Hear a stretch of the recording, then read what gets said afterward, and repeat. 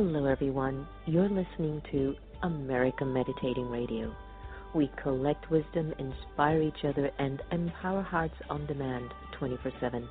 I'm Sister Jenna, host of the syndicated America Meditating Radio. Join us as we talk one-on-one with leading experts who answer life's most compelling questions.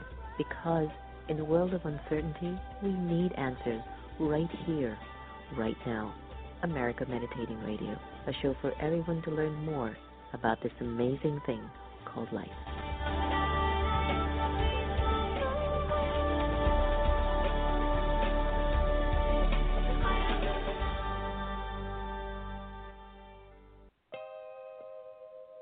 Who are you?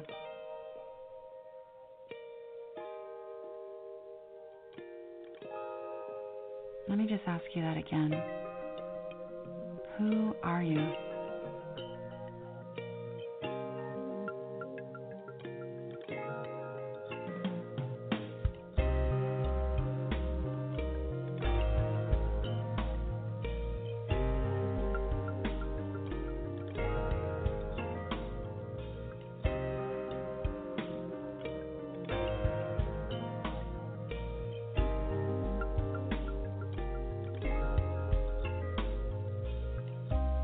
Maverick, mother, a lover, a big thinker, a civil servant, a teacher, an entrepreneur, a creative, a dad, a brother, a soul on fire? Are you an introvert? Do you know that you are the M that I am? A poet, a stranger to yourself, a loner, a goddess, a rock star in your industry, a bozo on the bus just like the rest of us? Are you a seeker? Do you know that you are a spark of God?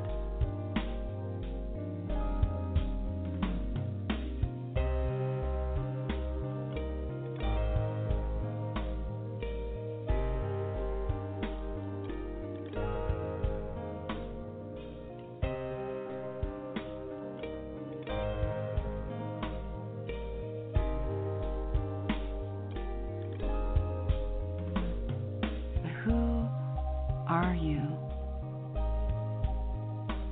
Who are you? And why are you here? We are wired to want. Desire is divine, and this is why you're here right now.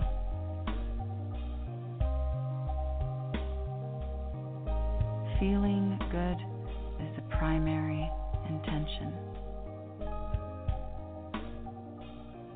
The foundation of a good relationship with intentions and goals is keeping in mind that the primary aim of setting and working towards those goals is to feel the way you want to feel. The external things we want to have and do and experience, those are your secondary goals, all of which will get you back to the whole cosmic point, experiencing your core desired feelings.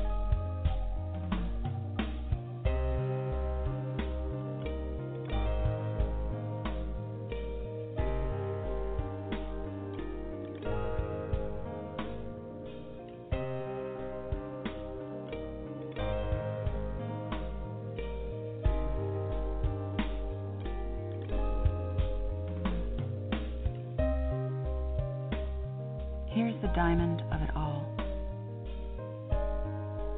Knowing how you actually want to feel is the most potent form of clarity that you can have. And generating those feelings is the most powerfully creative thing that you can do with your life. It is your birthright to have your desires fulfilled. Every desire is a prayer. Desire is the underpinning of manifestation.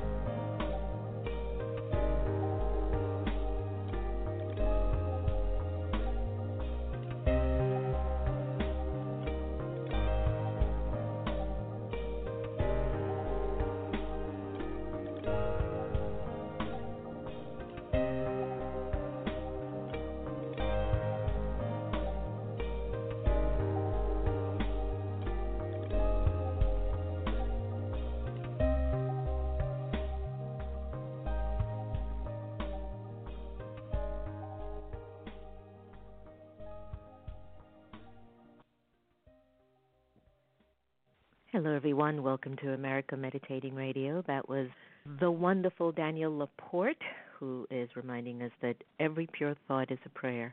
Never give up on those pure feelings and ideas that are stimulating in you, especially for the new year in 2020. We've got enormous possibilities upon us, and we've never made a New Year resolution. We're wishing for the worst. We've always wanted the best in our lives.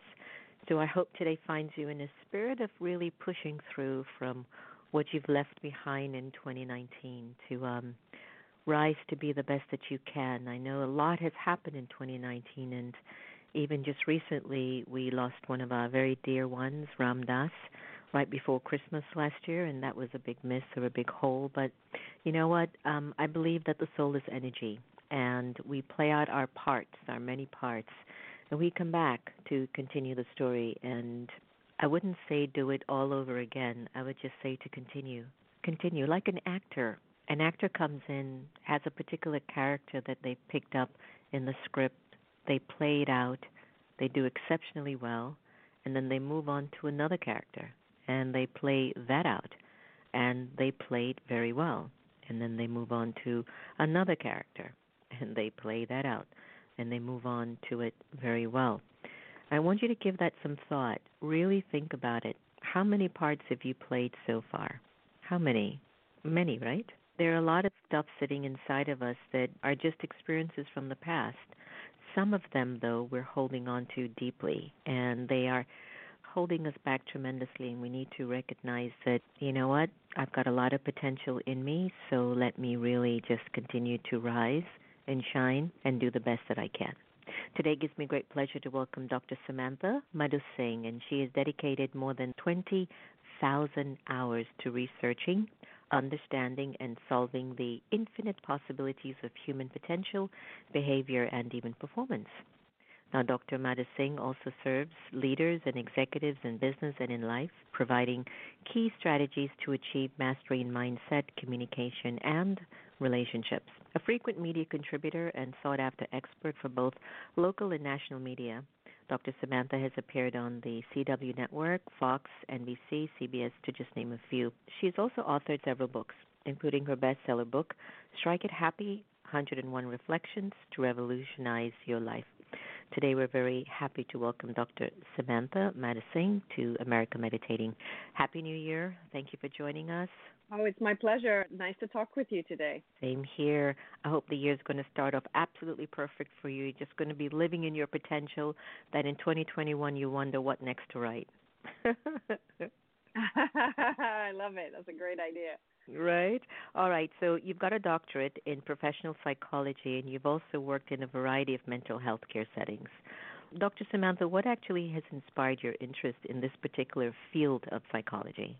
Well, I've been a psychologist now for close to 20 years. My interest is in the desire to understand human beings, right? So really wanting to understand how and why people do the things that they do. Even as a child, I was very curious about people, very observant about how people behaved, and just really want to help people. Before becoming a psychologist, the last thing that I did was working for protective services and seeing young children in kinship and foster care who had, violence and neglect in their lives, and just feeling quite inept at truly being able to help them. So that was kind of the impetus finally to have me cross the last threshold and get into psychology. Now, you've provided a lot of mental health services at men's correctional facility. What was that like were you ever afraid or uncomfortable, or did you feel like you were walking into those sounds, it's so metallic. What an interesting place. Don't you think there's nothing in there that I have found that can rehabilitate a person, especially when a person who's been incarcerated was actually innocent? The emotional drainage that takes place in those facilities. On a personal level, what was it like for you, your first visit, as you went in to help individuals in that specific area? It was quite interesting because I thought I would be, exactly as you described in the beginning, that I would be fearful. What's really interesting in the state of California, when you go to do this, they have you sign a document saying that they have a policy of no hostage negotiations. So if you were to be held by an inmate, they wouldn't negotiate for your release. And at first, that gave me quite a pause to think about. But then they explained that the reason that they do that is to de-incentivize inmates from taking you. And so after they explained that, I thought, okay, let's see how this goes. So the facility was enormous. And I remember the very first time walking on the yard and wondering, do I look at the ground? Do I look at them? Do I make eye contact? What's the protocol? And, we were told to be just ourselves and just to be natural, but to be cautious and to be very aware of your surroundings. And so that's what I did. And to be honest, I can't say that I was fearful. I don't think you can do that work and do it effectively if you are. And also, I think in order to be a helpful mental health professional in an environment like that, you have to suspend judgment on, what people are there for in order to be able to assist with their mental health in the moment. So if someone's in crisis or suicidal, thinking about what horrible thing they did to get them there wasn't particularly going to be helpful to them. And I unfortunately saw many men who had significant mental illness, many with schizophrenia and other severe illnesses, and feeling like this was really not the best place for them to get treatment, obviously. But this was a situation that they were in. Met many men who had been incarcerated since they were teenagers, in their late teens, and now they were in their 50s and 60s. It's heartbreaking, actually, just to see the loss of life. Yeah, the loss of life. Being in that situation. Systems and individuals with a lot of power want to have that kind of an industry available so they can stay alive. And that's why it's so hard for people like you to go in and do the real work over a long period of time and amplify it and make it even better. Because for me and you, we don't know why they wouldn't want to rehabilitate these young men and women to at least have some kind of a sanity, for them to be able to get out and just understand that what they did was extremely wrong, and to become stewards that can share life is worth so much more than taking the life of another or hurting or violating the life of another, whatever it might be. It's quite an interesting system. So any thoughts that you might have as to why aren't more people seeking treatment? Is this because there's this incredible stigma around mental illness? For me, my definition, Dr. Samantha, of mental illness is even when I get upset, when I'm judging or criticizing someone, it's a form of mental illness. And if I keep doing it over a long period of time, it could become very detrimental in the long run. And I know people don't look at mental illness starting from that thought level, that every time I get upset, I'm mentally ill at that moment. And I think we need to also address it from the bud, from that place until it gets to something really blown out. But back to my question, why aren't people seeking more treatment? Is it the stigma around it? Yes, there is a whole lot of stigma, and I think people are searching for quick fixes. To your point, people often don't seek therapy or any treatment until they've reached crisis point, right? So a lot of the work that I did earlier in my career was working with young people, children. And, oftentimes parents would come in and bring their kids and say, okay, fix them. They didn't want to look at the fact that oftentimes parents contribute to the issues that children have. And there may be things that parents can do to modify their own behavior, or modify the engagement they have with their children that would alleviate some of the distress that their children are experiencing. And again, when they bring kids in, they're quite fickle. It's, okay, we have a crisis right now, fix this problem right now, and then we're done. And that's really not how it works. With adults, I've actually heard people say that they would rather take medication than go to therapy because they don't want to do the work. And so if you're really interested in growth and development, I honestly, truly believe that therapy is actually good for most people, because understanding the way that you think and why you think the way that you do, and how your thought pattern and the conditioning that you have impacts the way that you behave and how you have relationships with other people, I think is critical. And so if you want to have healthy relationships with other folks, learning to understand what you're doing and how you impact other people, I think is crucial. Most people are not willing to do that work. Could be just a stigma, or maybe it needs a lot of courage. Haven't you been in a place where you need to look at something within you, but you just put it on the pending file? I'll come back to that part of me later. I'll come back to this. Yes. But, Right. the thing is, I would say one of the things about myself that I can say is that I'm not afraid to look in the mirror. I've done a lot Mhm. of work on myself. I've been in therapy. I've had coaches. One of the first books that I wrote was about my own journey with depression. And I don't hide that. One of the things, being a psychologist, we're trained not to ever discuss anything about ourselves. And I found treating other people and not disclosing that I knew what they were going through and understanding what having depression or being on medication, what any of that was like, I found it very difficult. And so eventually, several years ago, I outed myself and said, this was my journey and this is how I Mhm. overcame this. And most of the clients and patients that I had after that were so relieved because it's like, oh, now I know that you understand what I'm dealing with. Because people used to say to me, well, you're so perfect. Your life is so perfect. You have no understanding of what I'm dealing with. And I was, no, that's not true. And so it was very helpful, I think, at least for me. I don't want to hide who I am. And it was contributing to a sense of imposter syndrome, I think, for me at the Mhm. time, that I had this secret and I was a fraud. And getting over that and being able to discuss that allowed me to help people in a different way. Yeah, it's interesting, isn't it?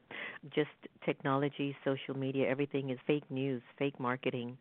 And I was looking Mhm. through Facebook yesterday, and I'm at this point where I'm just scrolling through. When you have that 10, 15 minutes, you're like, okay, let me see what the updates Mhm. are, and you do that. And everybody has these beautiful pictures. Everyone looks so happy, and when you sit with everyone and you talk with them one on one, oh my God, my husband, my wife, my kid, my this, and that doesn't come across when you're scrolling through the social media. And No. so this fakeness spreads, but what's good and what's real takes such a long time. It's such an organic process. But hopefully, in this year, we're going to develop our discerning abilities and think for ourselves and not be swayed by the public or what's out there or what has the most following to be true, because it's not. One of the topics Right. on which you present in conferences is on the impact of violence and trauma on children and youth. And young people today, maybe they're more than just victims of gun violence. They're among the leading voices calling for change to our nation's weak gun laws and culture. A friend of ours, John Legend's nephew, Teda Prince, is going to be releasing a new song that he and John produced on February 14th of this year. And Teda started to sing this song, Love One Another, because of the gun violence, Samantha, because he couldn't handle it anymore. He Mhm. was a student in school and he was scared to actually go to school because he was wondering, am I even going to come home? So, share with us what are some of the short and long term impacts of violence and trauma that's impacting our youths today. How much time do you have? 2 seconds. It is. I know Yeah, go it ahead. is. I started my career working in Washington, D.C. I'm sure you can imagine there's a lot in the urban area, urban parts of D.C., where there's a lot of violence. We often would go into the schools where a shooting had happened, a student had died, or a teacher had died, and support the staff in getting through all of this. And the impact of trauma, it affects the entire system, affects the whole person. One of the things that always used to fascinate me when I worked in DC in the schools was the expectation that young people who had witnessed and or experienced violence would be sitting in class and not be thinking about or re-experiencing the violence that they had in the cities. But we never talked to them about it. People are always afraid to talk to kids Maybe we about what didn't they know witnessed how and what to. they. Oh, absolutely. And I think that's very true. I think people are afraid that by talking about it, it might make the child feel worse. But in reality, it actually helps them to feel better. And so when there's a devastating trauma, your whole sense of senses takes in all of that information. And young people, as well as older folks who have PTSD, will have those intrusive thoughts, the re-experiencing. I had one young man who had sadly witnessed his father murder his mother, and then he killed himself when he was 2. And so, a lot of the people around him, it was certain that he had no memory of this. But his behavior, when I witnessed in his behavior, I was certain that he must. And so I asked him about it, and he said, he had a lot of imagery. He could remembered what he saw. He remembered what the smells were like. He could remember the smell of the gunpowder. and that it kept playing over and over and over in his mind like a movie reel. And this had happened when he was 2, and he was at that time 11. And so for 9 years, nobody had spoken to him about what he had witnessed or what he had felt. But it was though he was frozen in time. And so that was the impact that it was having on his body. His relationships were frozen. He couldn't engage with other children properly because all of this stuff was going on in his mind. He couldn't pay attention. He couldn't focus. A lot of times, young people are diagnosed with ADHD and even sometimes bipolar disorder when in fact they're re-experiencing trauma. Wow. And then it keeps getting repeated when it's unaddressed, right? Absolutely. If we don't provide therapy, if we don't recognize the symptoms and the behaviors, then it just keeps happening. So then what happens is these kids get labeled as ADD, they get medicated as ADD and problematic, oppositional kids, when in fact they're dealing with trauma. Poor babies. You spent a lot of time researching the infinite possibilities of human potential, because then we need to move into that space. And how do we optimize the quality of our behavior and performance? So what are some of our infinite possibilities, and what holds us back from achieving them? I mean, the possibilities are endless. Whatever it is that we think that we can do or believe we can do, right? And so what holds us back is ourselves. I had a client the other day say to me, you know, what you're saying is that essentially that I'm blocking myself. And I said, yes, this is what we do. Our conditioning, the way that we think about ourselves, the behaviors that we have, the things that we do, those are the things that generally hold us back. When we believe we can do something, then we set about creating a set of circumstances that make it happen. But doesn't it have a lot to do also, Dr. Samantha, with the past experiences?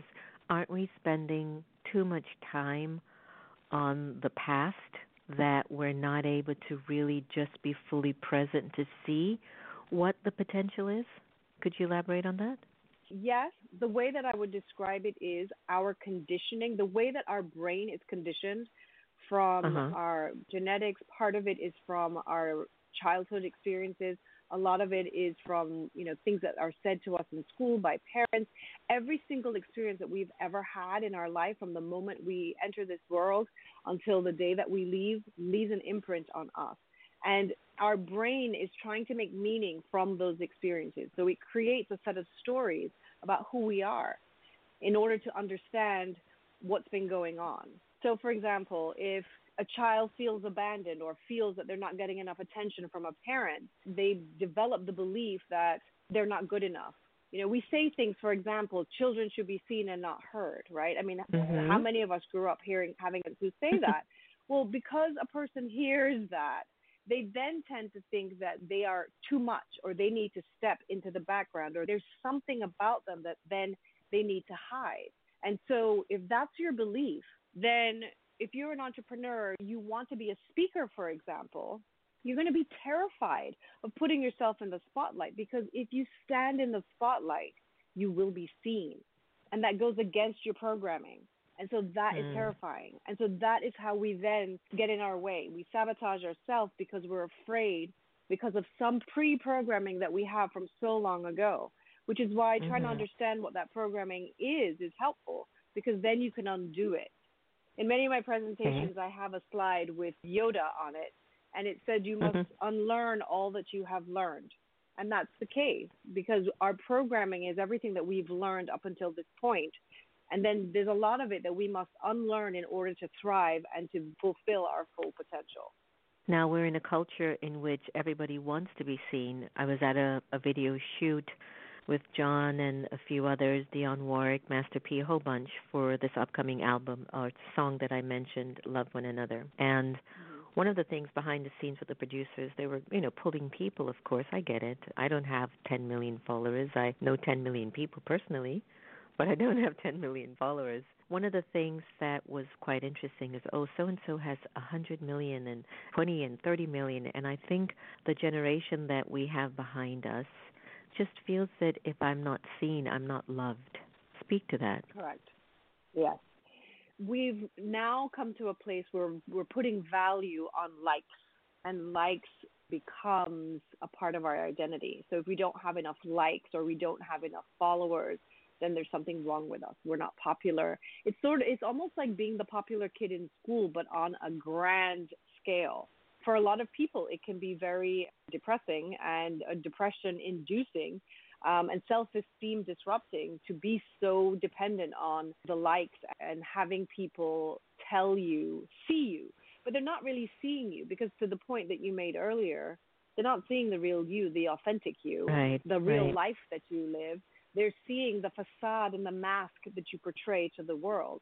I can oftentimes see and feel what other people are experiencing. And so when you look into their eyes, you can see sometimes that they're sad, even when they're smiling. Or you Yes. can talk to somebody and in the tone of their voice, you can hear that they're in pain, even if they're telling you that they're fine. Mhm. I know for me in relationship, I'm looking for authenticity.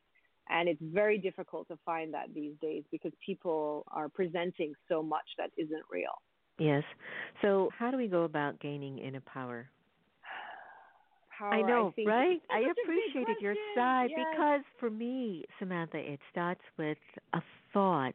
In addition, is the intention of that thought. And if I can Mhm. build a practice of not only generating thoughts that are connected to the original nature of the soul, which is pure and peaceful, and mean that when I speak to a person, when I make a choice for my life or I make a decision for the life of another person, that eventually builds such a strength and a power that I begin to see that in situations that aren't going the way that I want it, I can see that I'm still stable. But that's like a Mhm. long-term thing, right? And a lot of us want Absolutely. power now, so that's just my little Well, tidbit on that inner power yeah. process. For me, I think inner power starts with the idea that you are whole in the first place. One of the things that people say a lot is that they are, I'm putting this in quotes, broken. And I don't believe that at all. I don't think anybody is broken. I think our hearts can feel broken. I think situations may happen where we might feel as if we are broken, but as a soul, as a spirit, as a human being, you are never broken. We do not break. Because then there's this idea that you have to put yourself back together. And I think that if you start with the idea that you are whole, perfect, and complete exactly as you are, and are willing to look at yourself in the mirror and see the real, authentic you, then that's the place to grow from. You can't feel powerful when you believe that you're not good enough or that something is wrong with you all the time. And again, I think from our programming and from the things that we see in the media, the things that we hear out there in the rest of society, there's always something that we need to fix. And in reality, I don't think that that's necessarily true. Mhm. So it's more like a remembrance, isn't it, Samantha? Like we are just trying to remember an Who we awareness of truly ourselves are. that we've lost, right? So a number of studies have found that people leave managers, not companies. In fact, the DDI Global Leadership Consulting firm had recently reported that 57% of people have left a job specifically because of the manager. And another Mm-hmm. 32% haven't quit yet, but have seriously considered it. What are some of the factors that are contributing to this problem? And it makes me feel like, oh my gosh, why do I have to always be the perfect one? you know, when you're in a So position of leadership, it's like, stop. This is ridiculous. Okay, there must be a reason why I'm in this position, but are you willing to optimize who and what you are to help the company, period? Why do you throw all the responsibility on leadership or managers? it isn't necessarily the responsibility of a manager that is the issue. I always look at leaders in companies as parents. It's a different system, but it operates very similarly. By the same token, if there's an issue with kids, oftentimes I always go to the parents. Like, what is going on here that is affecting the children? In companies, when there's toxicity in leadership or where there's a leader who doesn't hear or doesn't see or isn't open to whatever it is that's going on with the environment around them, it affects everybody else. So oftentimes companies will bring in consultants and coaches, et cetera, to work with everybody else except the leader. And usually they are the one who actually also needs the assistance. It isn't just everybody else and not me. It is us. We are a team. I am the leader of this team. I am the leader of this family.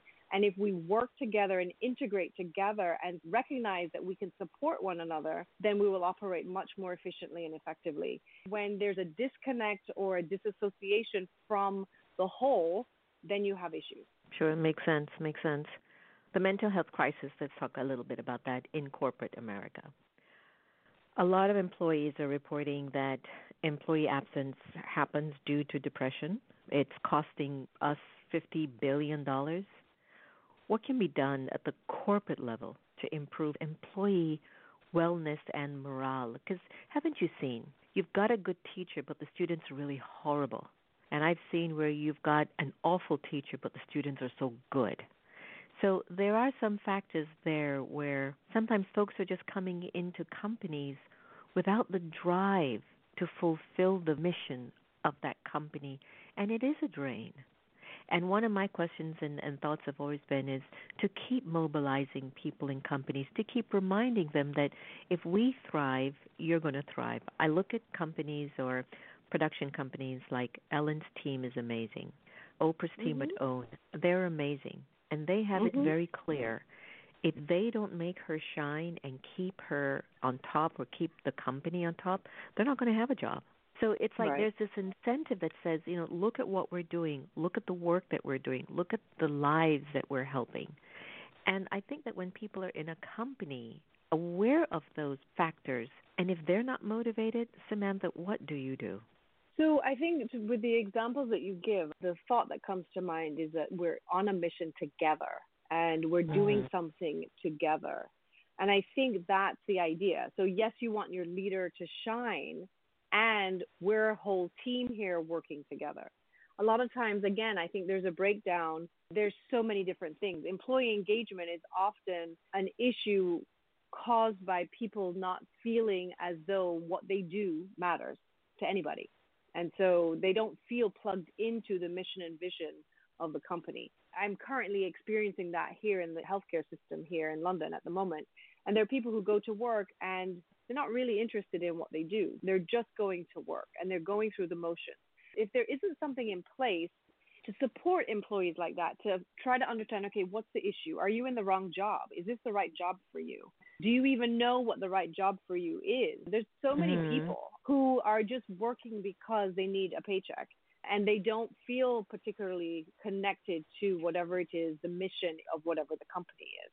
And I think it starts there.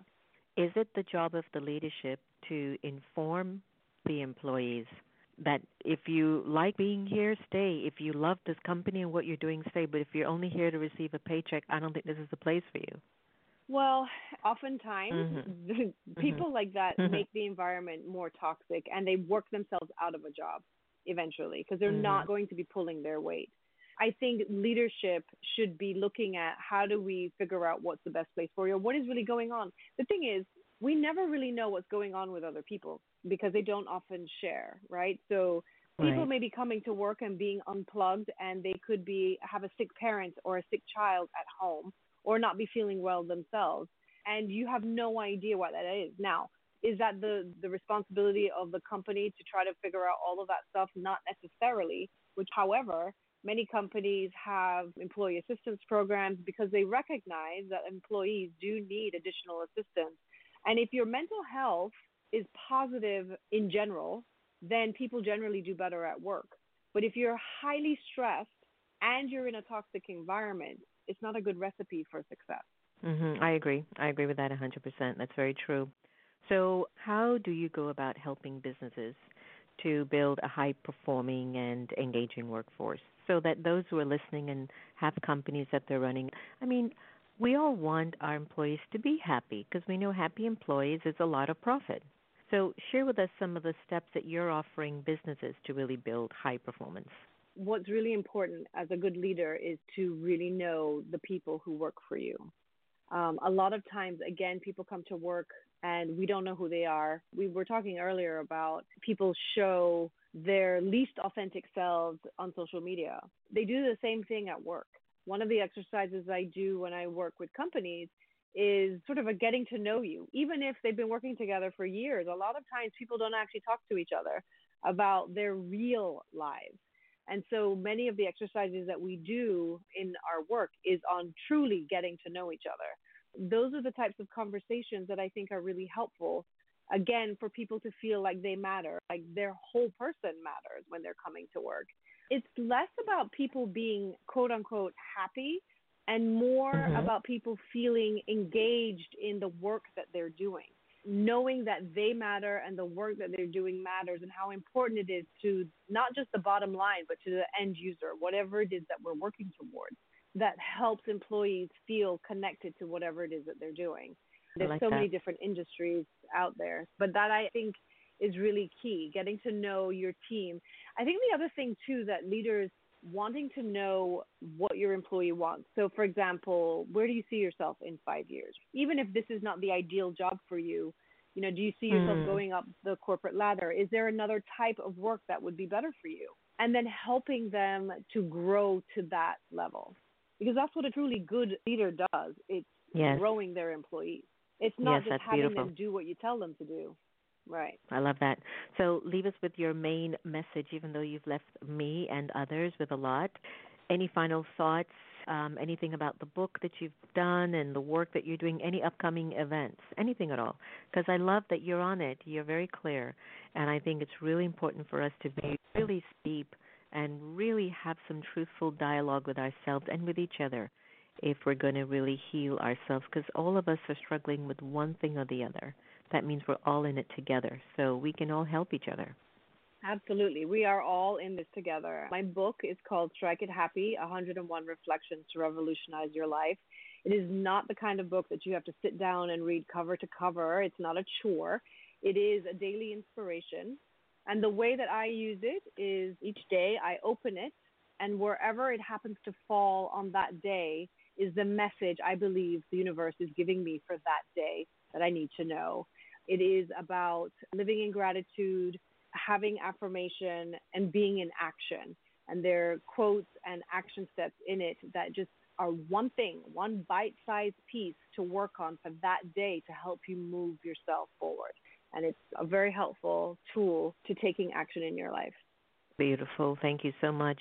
Leave us with a website where our listeners can get more information on your work. And thank you for coming on. And feel free to connect anytime. And when you're in D.C., let's do something with you at the Meditation Museum.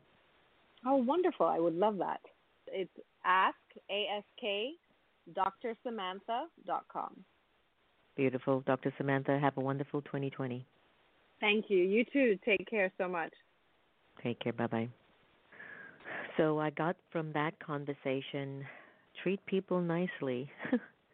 I mean, if you really want to live your potential and an infinite potential, come from a good place within you. Even if you're struggling, let people know. Like, there are times that I've had rough times and I've told my staff, I'm not feeling so good, so I'm going to really need you guys to step up. And they've understood it and they've done it for me. And it has made me feel a lot more secure and connected to my tribe. And by the way, my group and my tribe is just the best. Everyone for AM radio and the museums are just, I feel so blessed to have them all in my life. And so I'm wishing all of you the best, too, with the folks that are around you, working for you. You make yourself be good and inspire them to be good because you're good. And I know that there'll be times in which you don't feel so good, so it's natural that you might extend that out to them. But just remember, people will feel good around you if you're in a good place. Remember, no one can take away your happiness unless you give them permission, and we really are here to love each other the same, so let's do that. I'm going to end the song with I'll Be Waiting from Lucinda Drayton. Take care, everyone. All the best.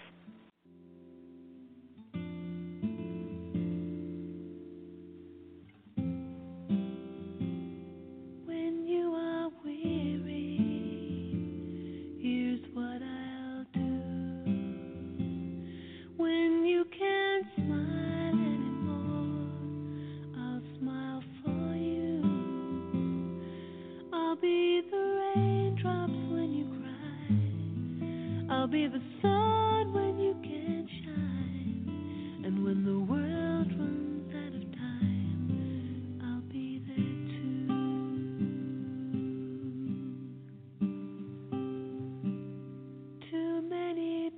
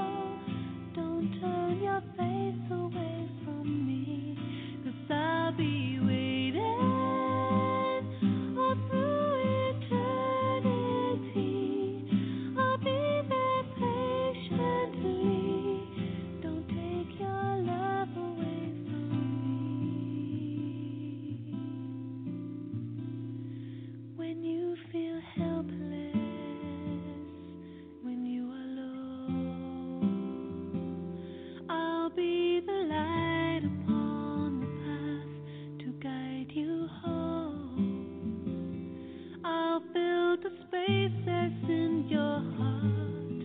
I will remind you who you are. And when you shine just like a star, I'll let you go.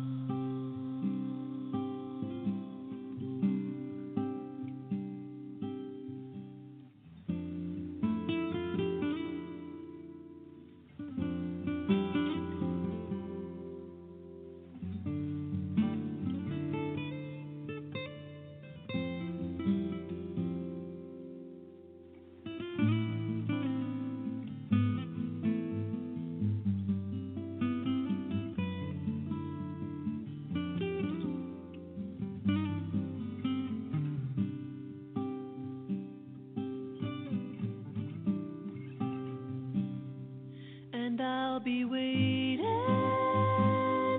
to catch you when you fall, to see you through it all. Don't turn your face away from me, 'cause I'll be waiting all through eternity. I'll be there patiently. Don't take your love away from me. I'm Sister Jenna. You've been listening to America Meditating Podcast. You can follow us on Twitter, Facebook, and subscribe to our YouTube channel. Did you enjoy that conversation? Because you can also listen to it on Spotify or in iTunes, 24/7, anytime, anywhere. I do trust we all have the inner power to become our very best. When we listen with curiosity to learn more, we grow. So thanks so much for tuning in, and do be easy on yourself. Take care.